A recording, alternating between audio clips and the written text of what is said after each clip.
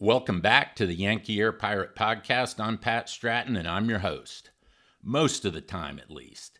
During this episode, however, my daughter Ashley interviews her grandfather, the Yankee Air Pirate, as part of her senior project at St. John's University. The purpose of the project was to learn about American society and culture from the period they've been studying in class from someone that lived through and experienced those events firsthand. I'm really proud of Ashley for researching the period, writing the interview questions, and conducting an awesome interview with the Yankee Air Pirate. Personally, I think she deserves an A+, but clearly I'm a little biased. If you're someone that's easily offended by listening to opinions that don't align with your own, don't listen to this podcast episode, because Ashley will ask questions about American society and culture, and her grandfather responds candidly with his opinions. Everyone has their own opinions, and the Yankee Air Pirate is certainly not afraid to share his. After all, what are they going to do? Throw him in a prison cell in Vietnam and beat the hell out of him for 6 years?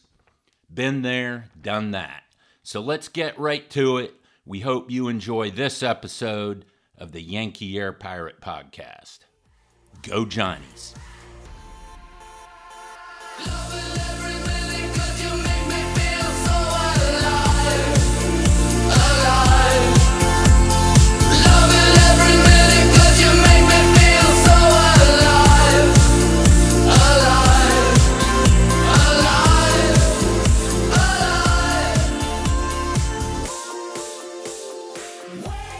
So, yours is a unique story in that you were completely removed from American society with little contact and information about what was happening in the United States for more than 6 years.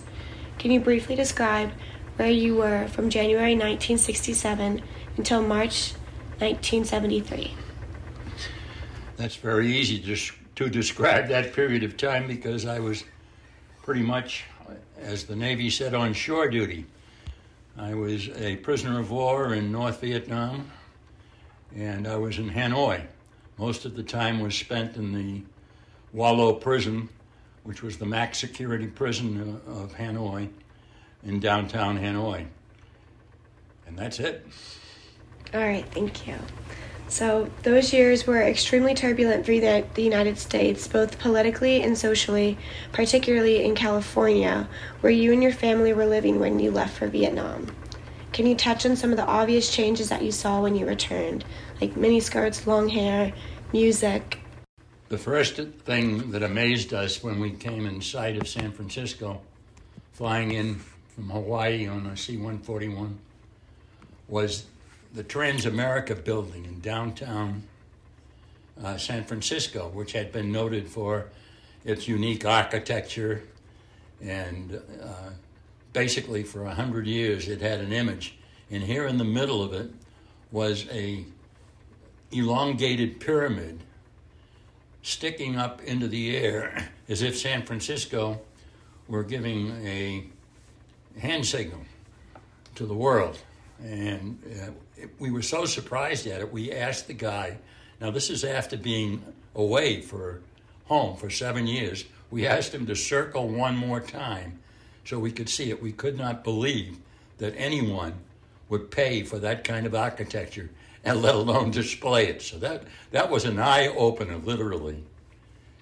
And then arrival and finding your father and your two uncles with hair down to their shoulders was a shock. I did quite well in keeping my mouth shut. I'm sure they will take exception to that. However, at one time, I think it was your father, said to me, you were always saying, you know, if you don't like it, why don't you try it before you knock it? So I actually let my hair grow out. There's a picture of me with hair, not down to my shoulders, but down over my ears and sideburns, you know, like general burns, down to my jawbone. And what a mess. I looked like a sheep that had been lost for 2 years, let alone 6 years. So the styles had come and gone from a male point of view, I sort of missed the fact that I missed the period of time when the skirts went from the ankles up to the buttocks and then back down. I think they were down around the knees by the time I came home. And I couldn't imagine or picture how any woman could possibly survive walking around in public in a miniskirt. So those fashion things were sort of beyond me. The long hair probably was more, as it was intended to be, significant of a revolt against certain values that I held. I was disgusted by the reports of the citizens of Oakland and San Francisco spitting and throwing things and excrement and stuff at returning Vietnam veterans as they came through Oakland and San Francisco airports. We felt guilty that we were received so well when the guys that really fought the war and actually won it a couple of times, the government was too stupid to figure it out, and to come home and be treated like that, to me, was really astounding. And that was a key factor in, say, something fundamentally had changed, because we did not treat people returning from World War II like that. And so these changes you saw, how do they concern you for the future of the country? The things that bothered me most was the obvious misdirection of the media and of the Federal Bureau of Investigation, who had teamed up to destroy the presidency, President Nixon, who had brought us home. The Watergate incident was a manufactured incident.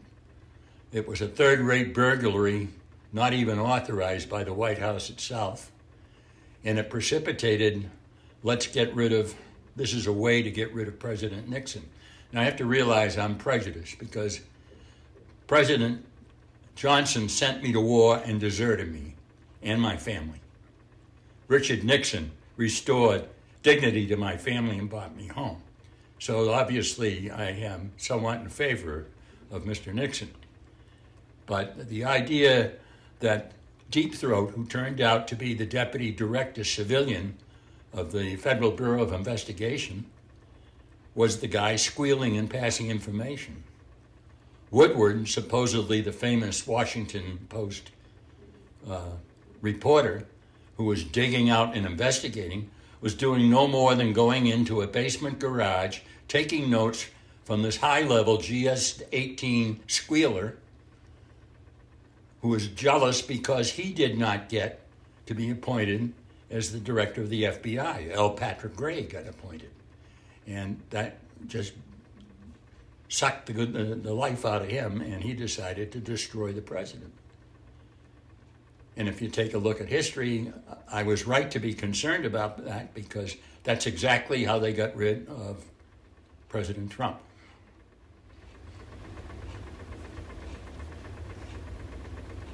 So did you see any positive changes between 1967 and 1973 politically?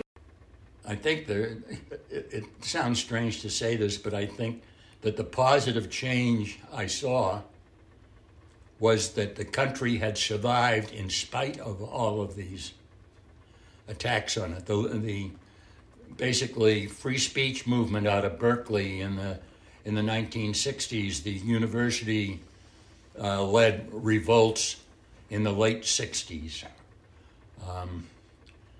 The overthrow, basically, of the presidency, and the country, the republic endured. And the working man, the people that actually produced something, the people that actually, like I say, the enlisted men fought the war, the working men built this country. Maybe all the smart guys had the ideas, and you can't do without that, I realize it. But who actually does the pick and shovel work? Who builds the railroads? It was the Irish that built the railroads. It wasn't some well-to-do New Yorker who came up with the idea and bankrolled it. It never would have happened without him, I understand that. But the people who really count, the people who did the work, somehow they kept the faith. And to me, that was a sign of resiliency, and that the Republic would endure. So today we see a pretty great divide among Americans, like in terms of social, cultural, economic, and political beliefs. Do you think the country was more or less united prior to 1967? And when you returned home in 1973, did you see the divide getting more or less pronounced?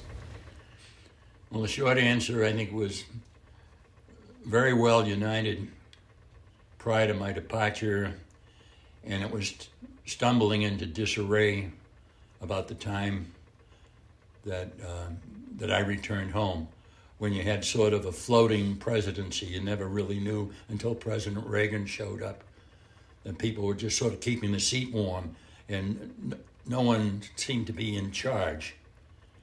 And that to me was a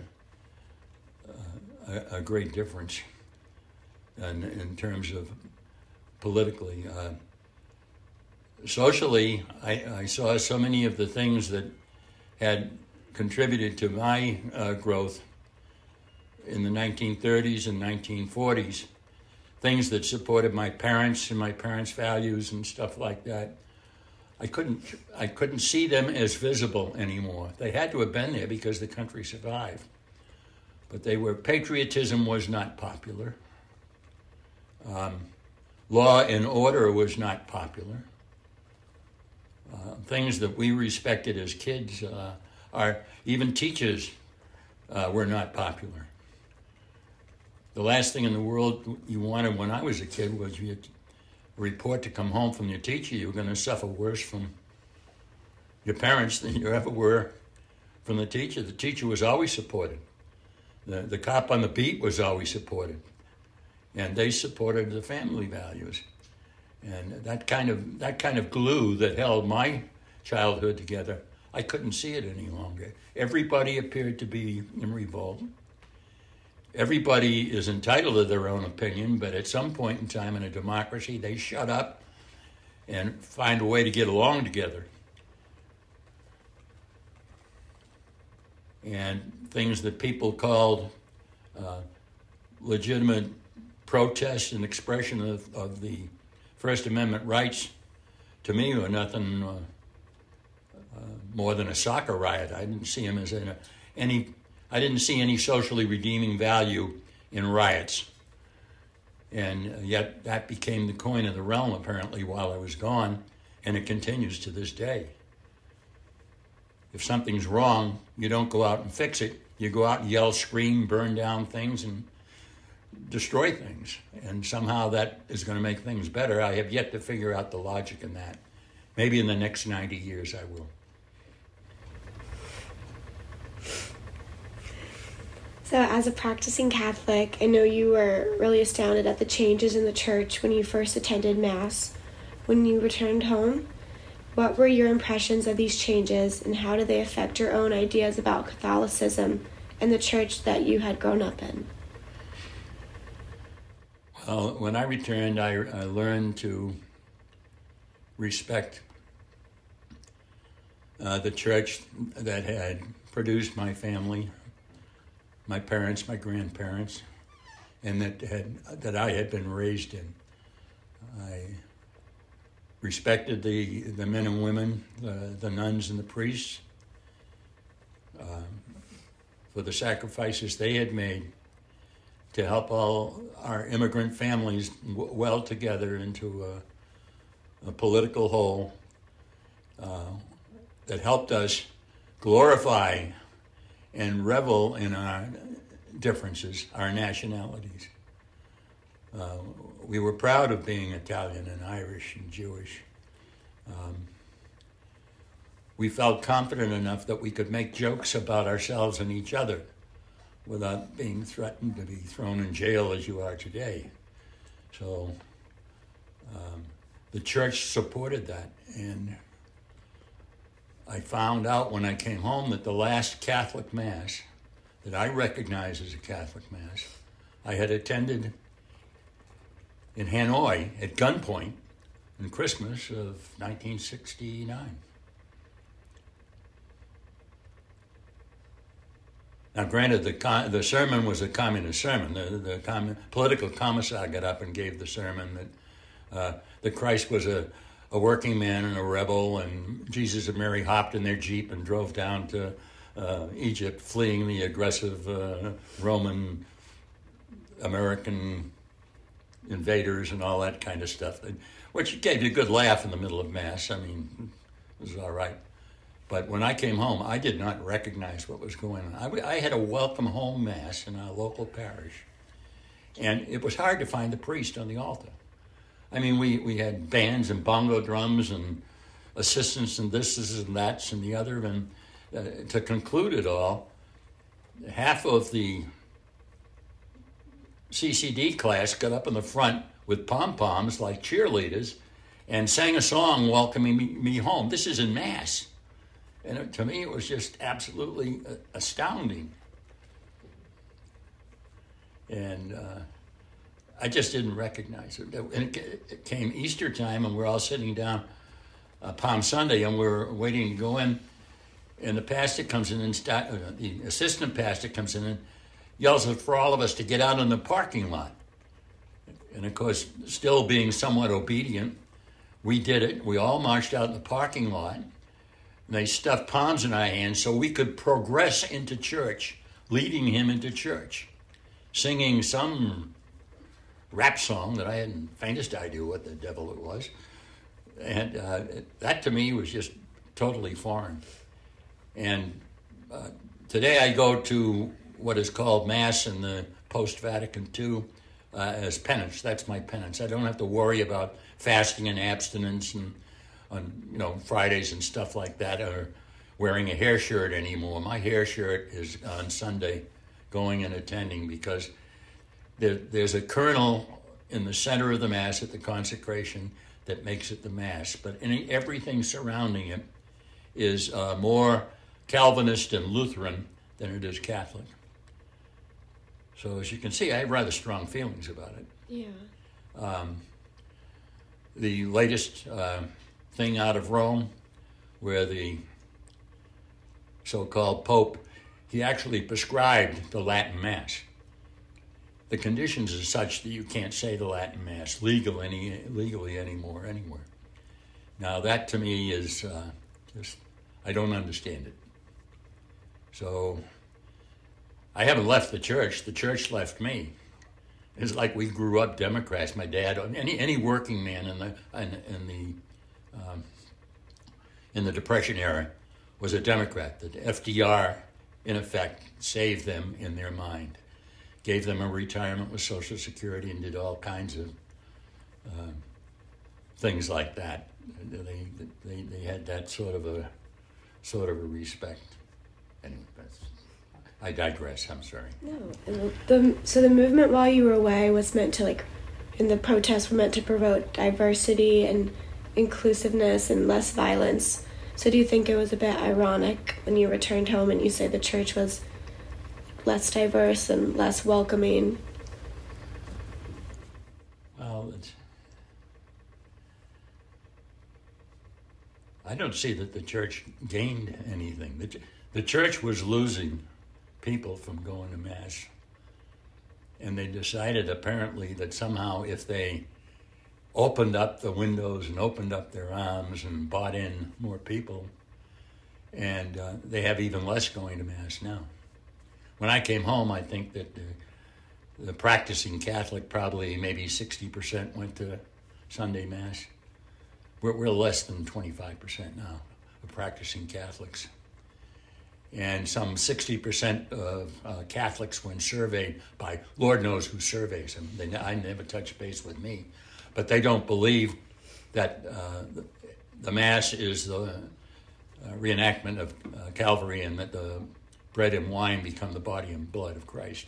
Now, how you can be a Catholic and not believe that, I don't know. And how you can claim to be a Catholic and support abortion. I don't understand that at all. So I guess the best thing I can say is I don't understand what's going on. Okay. So you left Vietnam with 3 young sons aged 1, 3, and 5. When you came home, they were 7, 9, and 11. Did you have more concerns about the world that your boys were growing up in when you came home compared to the world you knew when you left? And if so, what kind of things were you worried about when they had to face the world as adults compared to when you had left? I was fortunate in that your grandmother and I had talked out and prepared for any possible separation. One new lieutenant commander in every squadron was either going to be dead or in prison that went to Vietnam in the years that I was there. So the odds were not good. There were only 2 new lieutenant commanders in my squadron. So one of us was not going to come back. And unfortunately, the choice was mine. I was chosen. But we had discussed where your grandmother would go, what we were expected would basically up through grammar school of what was going to happen. And Grandma followed the flight plan and fortunately moved to Palo Alto, California. At that time, Palo Alto was sane, not insane. In other words, it wasn't in a set of revolt. The school system was good, it was sound. And we had a good family there, good family friends by the name of Foy, Pat and Tom Foy. And they became surrogate parents to your father and your 2 uncles. So they were basically brought up in the Foy family and with Tom Foy's values and stuff like that. So I inherited when I came home, your grandmother had done a super job in raising these kids. And in the formative years, there isn't much you can do with a youngster after puberty. Their basic values are set. And theirs were set, and they were set well. So I was confident there. Now, granted, I had a problem with haircuts. Yeah. That was a real problem. But other than that, I was pretty confident. The thing that worried me is, we touched on it a little bit earlier, when I grew up, the neighborhood, the church, the school, the extended family all supported each other. They supported the family. And they supported the family values. They may go off and do screwy things. They may be in jail. Lord knows may happen to them. But they know they did wrong. They didn't pretend it was right. We used to kid about one of the Boston mayors and said he's a crook, but he's our crook, type of thing. They never claimed that what was wrong was right. There was such a thing as truth, and they admitted when they were run off base and were prepared to pay the circumstances. But they subscribed to and worked towards keeping the 10 Commandments. Being good, honest people. And that seemed to have been gone. We appeared to be an endangered species. By we, I mean a family. Divorce had gone over the roof. Cohabitation, rather than getting married, it was easier to shack up and try it out or whatever. It was just the norm. That just blew my mind. And my 3 boys were going out into this world. The ones who led the revolt of the students were the faculty. The faculty were the dummies. They were having a ball. They were all socialists and off experimenting with our kids. They're the ones that turned these kids into idiots. They forgot to teach them and started indoctrinating them. And now you take your kid and you send them to school, what are they going to be teaching them? What values? The neighborhood doesn't share my values, so that you let them go out and play. They're not going to run into people like the Foys that are reinforcing values. Even you take them to church, the new church, I have not heard one sermon on the 7 last things. I've never heard anything about hell and damnation and confession, about the obligation to attend Mass. I have heard none of the obligations that you have as a human being, but I've heard all about all the rights we have. Now, if you got rights, they come with obligations. I mean, there's no free lunch. And somehow these idiots who are trying to lead the thought of kids in school and government and stuff, indicating that you have free lunch. Oh, you're hungry, we'll give you food stamps. Oh, you don't have a job, we'll give you money. Can you imagine, you're busy with school and stuff like that. The government actually sent us money to help us, your mother and I, get through COVID. I think the total must have been around three different increments, about $4,000 or $5,000 for nothing. Now, if that isn't sheer stupidity, nobody even asked the question. All my income right now is from the government already, my VA pension and my military pension, and now they're handing me money. We gave it to Quincy's relief fund, the city of Quincy. It was dirty money. That's just dirty money. And that kind of a sense of values, how do you bring up a kid to go out and work for a living? If you can make more money in the last 2 years, as anyone can, if you can make more money being unemployed than being employed, you are an idiot if you go out and get a job. To me, it's an insane, topsy-turvy world. And that's the concern, the real concern I had with it. The kids will do it. They were brought up right. They had good values. Your grandmother and the Foys did a good job. They know it. If they want to screw it up, that's their choice, because they have free will, and I respect that. I don't like it, but I respect it. But it isn't because they didn't get a foundation. Now, how do they go from here, from the time they leave my house, and continue to survive? Do they keep the faith? Does somebody steal the Catholic faith from them in the process? I mean, even when Notre Dame leads the retreat of all Catholic colleges from Vatican endorsement as Catholic schools, and that's supposedly Notre Dame, if that's the heading of the college level, what are they teaching the students? So it's that insanity, obviously, that's what bothered me. It still bothers me. Yeah. Well, it keeps me awake at night. You'll find out when you get kids. You always listen to the phone. So you've lived for 9 decades so far. Happy belated birthday, by the way. Thank you. Firsthand, more changes than most Americans. Your perspective is far different than most in that you know the value of freedom from a deep and personal level most Americans take for granted. Taking into account all of the changes you've seen in our nation in 90 years, especially those since your return from Vietnam, are your opinions optimistic for the future of the United States? I am absolutely and totally optimistic for the future of the United States. You cannot keep free. Once a man has been free, you cannot keep him down. I found that out in prison.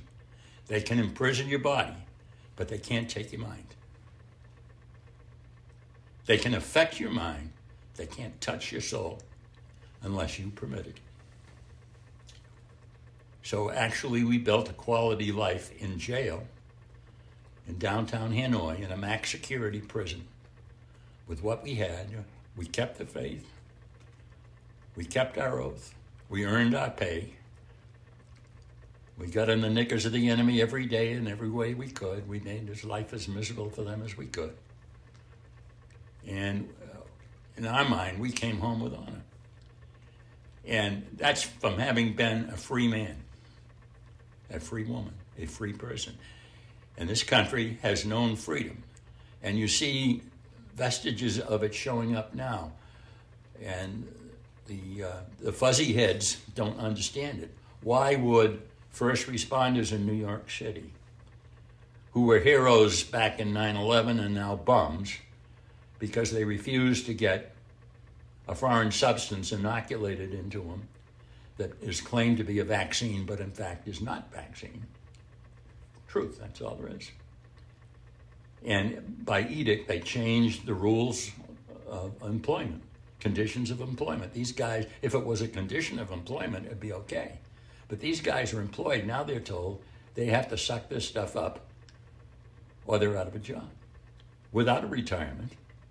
And there'll be no retirement, no unemployment insurance for them. The government will pursue them like the hound of hell. These are the former heroes, and they're treating them this way. Yet they still stand up, and they're standing up for principle. It's not even medicine. It's not even politics. It's a fundamental thing of you cannot dictate to me what I put into my body. That's my choice. And it's a decision made with my physician, not with anyone in the White House or anyone any place else. It's none of their damn business. And I think that's the spirit that you see, and you're going to see more of it.